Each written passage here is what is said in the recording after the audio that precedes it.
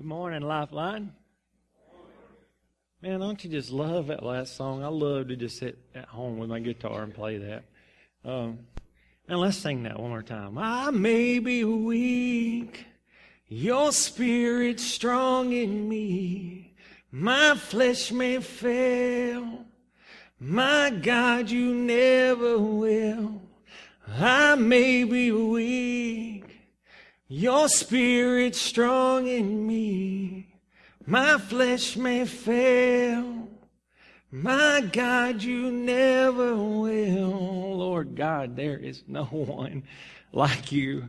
Who in all the earth could just make you feel like you make us feel when we get in your presence? There's nothing like it, Lord. And I pray that I never get used to it. I pray that it's always new and fresh to me. I pray, Lord, that just to have your Spirit just to be ever so present and on me, Lord, there's nothing like it. I pray, Lord, that you just send an outpouring, Lord, where all of us in here are just feeling you like crazy and loving you and going out and showing the world the light that is inside of us. And Lord, as I turn to this task, Lord, of trying to communicate just how unbelievable you are and what you did for us and how you took our sin on the cross. Lord, we can talk about it. I can come up here and talk about it. I can say good things about it. But without your Spirit, Lord, on these words, they're just going to fall flat. So that's what I pray for. Lord, for the Spirit to fill this room and to open our spiritual ears so we will hear. Lord, open our spiritual eyes so that we can see, Lord, maybe for the first time, clearly, Lord, your love and your mercy and your grace, and that you plant something inside of us that changes us, that makes us want to go out here and glorify and honor you and show people our good deeds, our light, Lord, so that they may turn and glorify our Father in heaven. There's no one like you, Lord. I need your presence on these words. I need your words to be my words, your steps to be my steps. Just take over this service, Lord, and speak to our hearts. It's in Jesus' name we pray. Amen. You know, guys, I don't know if I will ever get used to this. I want y'all to know I'm scared every time I'm driving here. I'm scared every time before I come up here. And I don't know if I want that to go away. You know, sometimes I'll, Lord, take that. No, I don't. It's all right. You know, He's never failed to show up for me as long as my heart's right. And I say this stuff in fear. I mean, the fear of the Lord, man, is upon me. You read in the Bible, you know, if you're going to call yourself a teacher of the Word, you're going to be judged more strictly. I'm like, wow, if you're not a teacher of the Word, you judge pretty strictly. It's just a thing that I'm telling you, I hope I never get used to. And, you know, in light of taking communion today, I thought of a sermon that I called Taking the Exam. Okay, now if you're a student here, you're probably like, Lord, have mercy. We get enough of that, you know, Monday through Friday. I almost called it taking the test. But, you know, in school, you have like a bunch of tests, you know. But exams are like the big deal at the end, you know. So it's like huge. And when I taught algebra, like the EOC, the end of course is like 20% of your grade. And so, you know, before they take it, I'm like, you know, 20% of 180 is like 36 days. This is like equivalent to 36 days. And I'm like, what? That's not it. And so it's an exam, you know, it's hard. It's going to count against you, you know, if you get this wrong. And, you know, students take these a little more serious than tests or quizzes. You know, quizzes, you give out a bunch of them. And tests, you give out more, you know, less, but, you know, there's still a bunch of them. And then exams, man, there's like one. And so I read this verse as I started with the communion in 1 Corinthians chapter 11. And in verse 28, it flat out says this, but let a man examine himself. Let a man take the exam. And so let him eat of the bread and drink of the cup. Two parts. Before you eat of the bread and drink of the cup, let a man examine himself. And so that's the question. We're going to examine ourselves. How can I know that I'm saved? Am I in Christ? How can you know? I mean, I've had a few conversations about eternal security with people in here. People want to know about, once saved, always saved, or, anything like that. I know there's conversations, that go on, and somebody's even said, you ought to talk about on that sometime. Well, here we go. Here's my best effort. But here's what I can't do. I can't say yes or no. This person said the prayer a long time ago, but they're doing all this and this. Are they saved? I don't know. I don't know. If they stand before God, I don't know if that prayer they said 20 years ago, and there's never been any evidence in that person's life that they truly experienced God, I don't know. I just don't. But what I can do is I can give us a test. We can look at some exam questions. We can examine ourselves, and we see where we are in light of this word. And in 1 Corinthians 11:31, I like this. For if we judge ourselves, we won't be judged. And of course, we always hear, well, judge not. You shouldn't judge people. Well, here's somebody you should judge. You should judge yourselves. You should take this book and read it and look at yourself like this is the mirror, and what do you see in the reflection? And if you can learn to judge yourself, you won't come under judgment. So, here's kind of what I'm not asking. You ever prayed the prayer and asked Christ into your heart? I bet everybody in here's done that at least one time. And I would put myself up against any of you. I bet I've done it about 137 times. I mean, it's a bunch of times I've asked that. And then somebody's like, well, were you sincere? As if like saying that prayer provides insurance. And that's what I think the church has been treating salvation prayers like. It's some sort of insurance. If you'll pray that prayer, now you just bought insurance. And you're good to go. Your policy, God's got to honor it. You got to do all that. But I look at it like this. I see students coming in every year.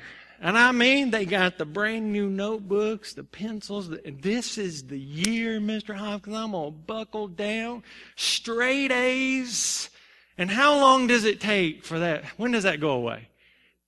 2 weeks. That's what I was going to say. Yes. It lasts about 2 weeks.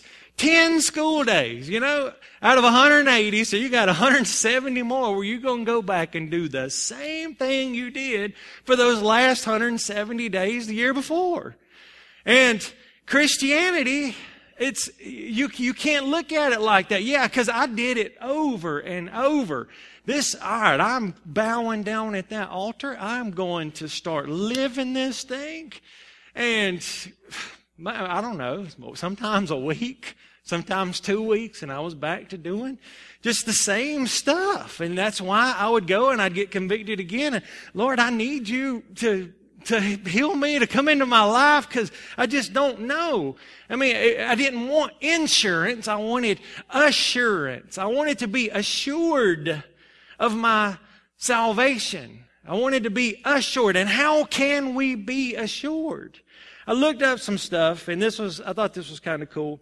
In the Florida Gulf Beaches Marathon, okay, the only thing I could find statistics for was like in 2001, and I know a bunch of y'all like run like 100 miles a week or something. I ran like 1.6 miles yesterday, and I was like, oh man, I thought I was going to die. But, so I know we got people in here that do that kind of stuff, but this was kind of interesting. There were 1,023 people signed up to enter the race in the Florida Gulf Beaches Marathon. 81%, 827 out of the 1,023 actually finished the race.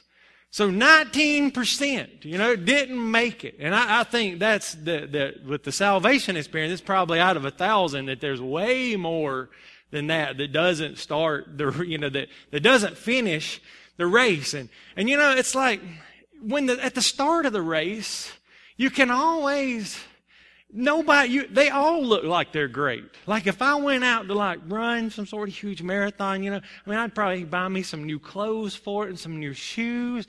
And I would look the part, man. I'd be out there like, just swinging my arms. Like, I got this.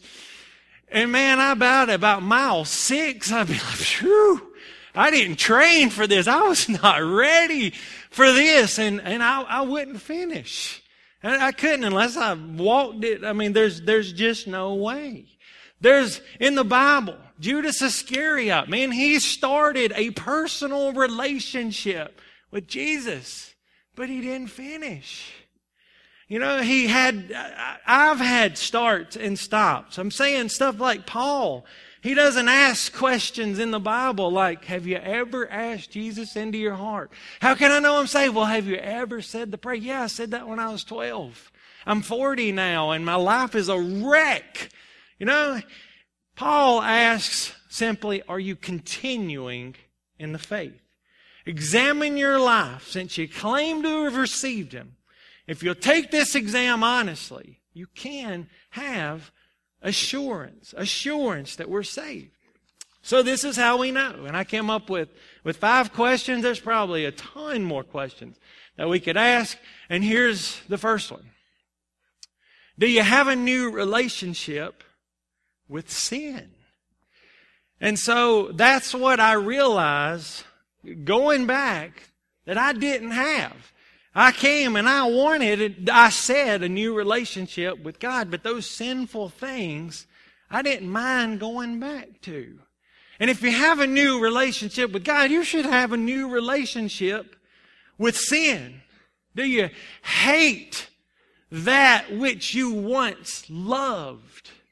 Do you hate that about yourself that you keep going back to this same sin, this same darkness? And in John chapter 3, verse 19, he says, this is the condemnation, that light has come into the world, and men loved darkness rather than light, because their deeds were evil. Now look, that's John 3:19, right after 3:16, which everybody knows. For God so loved the world, He gave His only Son, that whoever believes in Him will not perish but have everlasting life. And just a few verses later, this is the condemnation. Light's come into the world. So yes, Jesus is the light and He came and you say you've received Him, but men still love darkness rather than light because their deeds are evil. And John wrote that. He saw that, when he was just starting his walk with Jesus. And by the time he wrote 1 John, and we go to 1 John chapter 1, verse 5, John has been walking with Jesus for decades. And he's an older man and he knows what Christ produces in a man's life when he receives Him. This is the message which we heard from Him and declare to you. And he had to have been thinking about what he wrote all those years ago when he was recording what he saw with Jesus. That God is light, and in Him there's no darkness at all. Said, I want you to know I have seen this man, Jesus Christ. There's nobody like Him. There will never be anybody like Him. All I can say about Him, He is pure and perfect light, and there is no darkness in Him whatsoever. Now, here we go.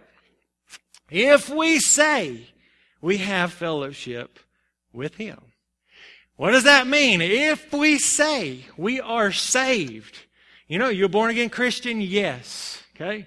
You received the Lord as your Savior? Yes. Okay. I am a Christian. That is how I identify myself. But if we say that and we walk in darkness, we lie and do not practice the truth. And guys, I think about my own life that, guys, listen, I can't judge myself by what you see up here for this 30 minutes or 40 minutes or however long I talk. I can't judge myself by what people see out in my public life. Of course, I'm going to put the best, I have on display, but who am I when nobody's looking? As a young Christian, what was I looking at when nobody else was around? You know, what did I gravitate to? What kind of stuff did I fill my ears with? And guys, honestly, I gravitated towards some dark music. And, I listen to those things now and I'm like, no way. And I had a man, I remember he came to me, right after I had gotten saved.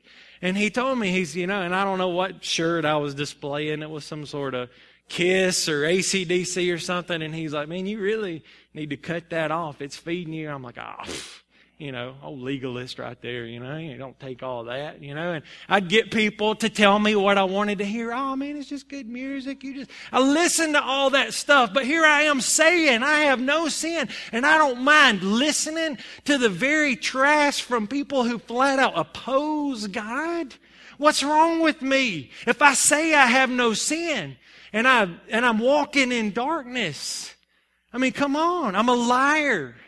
But if we walk in the light, as He is in the light, we have fellowship with one another. We have fellowship with one another, and the blood of Jesus Christ, His Son, cleanses us from all sin. If we walk in the light, am I trying to walk as He walked? I told you the story, and I wanted to get the pictures and get him to upload them of just me as a kid that I told you where, I was trying to be like my dad. And I was so young and so immature and so little, I couldn't be like my dad. It was impossible. But there was no doubt that kid's going to be like his daddy. And I hope now as people watch my life, they're saying, yeah, he's trying to walk like Jesus. He's not even close to, he's not perfect like Jesus, but look at it, look how he walks. There's no doubt he wants to be like his Father in heaven. If you walk in the light as He is in the light. If we say that we have no sin, we deceive ourselves, and the truth is not in us. Remember a girl just telling me, all you have to do is just believe. And then you're just sinless, just like that. Doesn't matter what you do from that point on. I'm like, really? If we confess our sins, He's faithful and just to forgive us our sins and cleanse us from all unrighteousness. And a lot of people will point to that verse. But is that just a one-time confession? Or is that a continuation throughout your life? I'm calling stuff sin in my own life now that I would have laughed if I had told me as a young kid was sin now. And I'm still confessing that sin, and stuff still comes up, and I still have attitudes, and I still have these things, and I'm like, Lord, I need you to forgive me, and I need you to take this from me. If I confess my sin, He's faithful and just to forgive us and cleanse us. If you're cleansed, isn't it gone? Isn't it washed away? And if we say we haven't sinned, we make Him a liar, and His word is not in us. Question number 2. Do you obey His commands? Do you want to obey His commands? Because there's a big difference in doing something because you have to and doing something because you want to.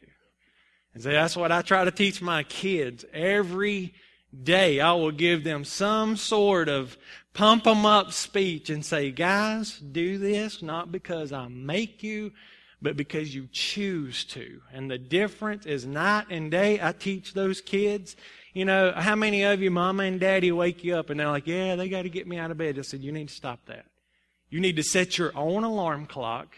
And you need to choose to get out of bed, and you need to choose to get ready, and you need to choose to come to school, because it'll make all the difference in the world. If you start out your day being made to go to school, well, as soon as you get to class, you're going to have to be made to work. And then when you get back home, mom and daddy's going to have to make you do your homework. You should choose to work. That was a huge chance for some amening right there, man. Huge. Y'all blew that one, I'm going to tell you. Okay, the kid's like, yeah, you listen to that, man. You get him. Do you want to obey His commands? Let's look at what 1 John chapter 2, verse 3. Now we know this. We know By this we know Him. Okay? How do you know that you know that you know that you've been saved? Well, I said a prayer when I was 16. No. I'm glad you said a prayer when you were 16. But we know that we know if we keep His commands. And if you say you know Him and don't keep His commands, you're a liar. And the truth is not in you. But whoever keeps His word, truly the love of God is perfected in Him. Remember, it's a process. It is perfected. It is being perfected. You're never going to reach a state of perfection, but you continue to grow in Him. By this we know we're in Him. He who says he abides in Him ought himself also to walk. There it is again. Walk as He walked. Keeping His word. Wanting to do this. Guys, I'm not saying you'll never sin. And if I get up here and tell you I have not sinned since I was 16 years old and said the prayer, you know I'm a liar. You know it. And that book, that's this right here, tells you that I'm a liar. But here's what I can say. That yes, I have gone and I have sinned. And I have done some gross sins that I do not want any of you guys to know about. That I hope is forgiven under the blood. And but I will also tell you this. That in time, that sin, I would be so broken over it. I would be so tore up. God, I'm confessing my sin. I need you to take this away. I can't stop on my own. And then I'd do it again. But it tore me up. And I had to go back, Lord, I need you to cleanse me and I need you to forgive me. And I found that the more I focused on the sin, the more I would do that sin. And then I found there was one period of time in my life. I'm not saying I got rid of all of my sin or anything, but I can say I took the biggest leap ever when I said, I'm going to read this book in a year. And I didn't focus on my sins anymore. I just focused on daily reading 3 chapters a day, because 3 chapters a day will allow you to complete it in a year. I concentrated on it. Didn't make it in a year. In like a year, I still had a few more books left. I said, you know what? Why stop? It took me 15 months to read the whole thing. And I don't know how it happened. I don't know when it happened. I just know somewhere in that process, I wanted to obey Him. And it just was not that big of a temptation when that temptation was laid before me. I'm not saying He took them all away, but I'm saying He took more than half of them. I didn't want to use those words anymore around my friends. And it did not take them long to say, listen, what's different? Why ain't you talking like us? Why aren't you doing the same things? Man, I got saved. I think there's a different way. I can't believe you did that. And I got it. It was okay, but I was changed. I was different. I wanted something happened in there. So if you're sitting here and you're saying, man, that's me. When I get around this crowd, I say these jokes. And when I get around this, I do wrong. And when I'm alone with this, I do this. And I know it's wrong. You got to say, look, Lord, I know you hate this stuff. But I want to obey your commands. Will you put something in me to make me want to? And then pursue Him. I had a kid email me the other day. I hadn't seen him in years. He was like, I don't know if you remember me. I'm like, of course I remember you. And he said, look, I got a pill addiction. He said, I can't shake it. I don't know what to do. Mr. Hopkins, he said, I just don't know. And I said, here's what you do. I said, I'm sure you're like everybody else. You've said the prayer to ask forgiveness in your heart, right? He said, yeah. He said, I did that, I said, all right. I said, now you got to go after Him with your whole heart. You got to go after Him. I want you to read your Bible. I want you to pray. I want you to take all that junk off your iPod that I know you listen to, and I want you to put praise and worship music on, and I want you to fill your mind constantly with the things of God. Just keep flooding yourself. Find preachers you want to listen to and go down the road and listen to them pour in the Word of God. Get you an audio Bible and just listen to it over and over. I said, you need to do that for start with 21 days, but do it for months. Do it for months. I said, and all I'll be able to tell you is that he'll take it away. He will. If you'll pursue him. He's like, but I thought I had to get rid of that to come to him. I'm like, no. The truth is you can't get rid of that until you come to him. Confess your sin. Bring it before him and then go after him. Believe that he did save you. Believe that he did change your heart. And then go after him with all your heart. And somewhere, you won't know when it happened. You won't know how it happened. But you'll realize you've been changed. And he's taken this stuff away. But you got to chase after him. And I don't know where he is. All he said was like, thank you. Thank you. That's what I needed to hear. That's all I needed to tell him. Question number 3. Do you hate a Christian brother or sister? Is there one? If people weren't involved, wouldn't like everything be so great? If I could pick about a fourth of my students and be like, phew, all right, now we got it going on. And Tammy knows what I'm talking about. If I could just take 5 of them and just, y'all got to go. And then there's people, guys, I'm telling you, I've the most trouble I've had with, just being a preacher, being a teacher have come from Christian parents, come from people who claim to be Christians. And, guys, I got nothing against, I'm not going to sit here and try to rack my brain and think of somebody I can't stand. Because right now, I got nothing against anybody. But look what he says. This is the reason I mention this. Because as I went through this, he who says he's in the light, he who says he's a Christian, and hates his brother in Christ, hates his brother, sister, is in darkness until now. He who loves his brother abides in the light, and there is no cause for stumbling in him. And guys, I realize that some people are hard to love.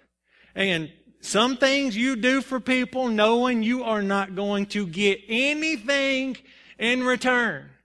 But it will become so much easier to do if you will realize that God in heaven has been so good to you over the years when you didn't give him anything in return. And you don't really have anything to give him in return that can impress him. The only thing you can do is walk as he walked. And when he looked down, he sees his son. And that impresses him when it's more of him and less of you. He who hates his brother is in darkness and walks in darkness and does not know where he's going because the darkness has blinded him. So I don't know, guys. Listen, maybe, there's somebody in your life that you can't stand. And maybe you're just going to have to take the high road and say, listen, I'm sorry from my part, but I want to make this right. I want to make as right as I can. And you're just going to have to go do it. That says it right there. If there's somebody you hate, you're in darkness and you're being blinded. Number 4, do you love the things of this world? 1 John chapter 2, verse 15. Do not love the world or the things in the world. If anyone loves the world, the love of the Father is not in him. For all that's in the world, look how he starts, lust of the flesh.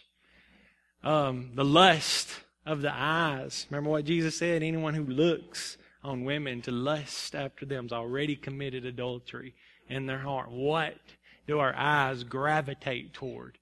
And the pride of life is not of the Father, but is of the world. And the world is passing away, and the lust of it. But he who does the will of God abides forever. And I'm going to tell you guys, as I was putting this part together right here, I'll tell you, this is what I'm talking about. When I'm saying I'm calling things sin that I never in my life would have called sin. I got a call last week. We got a bus driver on our route. He's leaving. He left Friday. And they just called me. Said, hey, will you run the route for a couple of weeks? Yeah, sure. I asked Tanya, make sure she'd be cool because she was going to have to get the kids ready and everything. And, the first thing I thought, man, that'd probably be like an easy $400 right there. $400 bills flashing in my eyes right there. And as I was putting this together, God said, you never asked me. You never asked me. All you saw was $100 bills. How much time is this going to take, Adam? Remember, when do you get up and spend time with me, Adam? Oh, first thing in the morning. You're going to have to end it early now. Are you okay with that? God, I'm sorry. I'm sorry. And guys, yes, I began to weep. And yes, because I want to walk as He walked. And just for a few $100 bills, I just give all that up. I mean, I was disappointed in me. And even now, I'm sorry, Lord, and I'm going to abide by my commitment for the next couple of weeks, but I can't believe the reason that I did it. It was the lust of the world. It was money. It was the things of the world. And I know people are like, that's not that big of a deal. Yes, it is when you compare yourself and look at yourself through this lens. It is. Are you continuing in Him? Here's the last one. I think this is the biggest one. Are you continuing? I kind of look at it as one of those stock market graphs, Maybe it goes, maybe some people get saved and it goes down. That's probably what happens in first. You lose like half your investment. You're like, man, I'm worse off than when I started. But then it regains. And then it goes up a little bit. And then it goes down. And then it goes up. And then it goes down. And it's just this big old cycle of a roller coaster. But when you look at it, when I look at it over the past 22 years, since I asked the Lord to come into my heart, yes, I had a big dip, but since then, it's been a lot of starts and stops, and I'm at least here.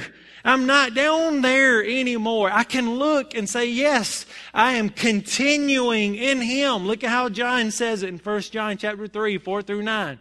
He says, whoever commits sin also commits lawlessness, and sin is lawlessness.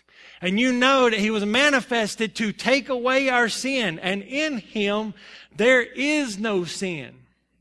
Whoever abides in Him. That word, abide, to remain in Him, to stay in Him. It's just a crazy thing about God.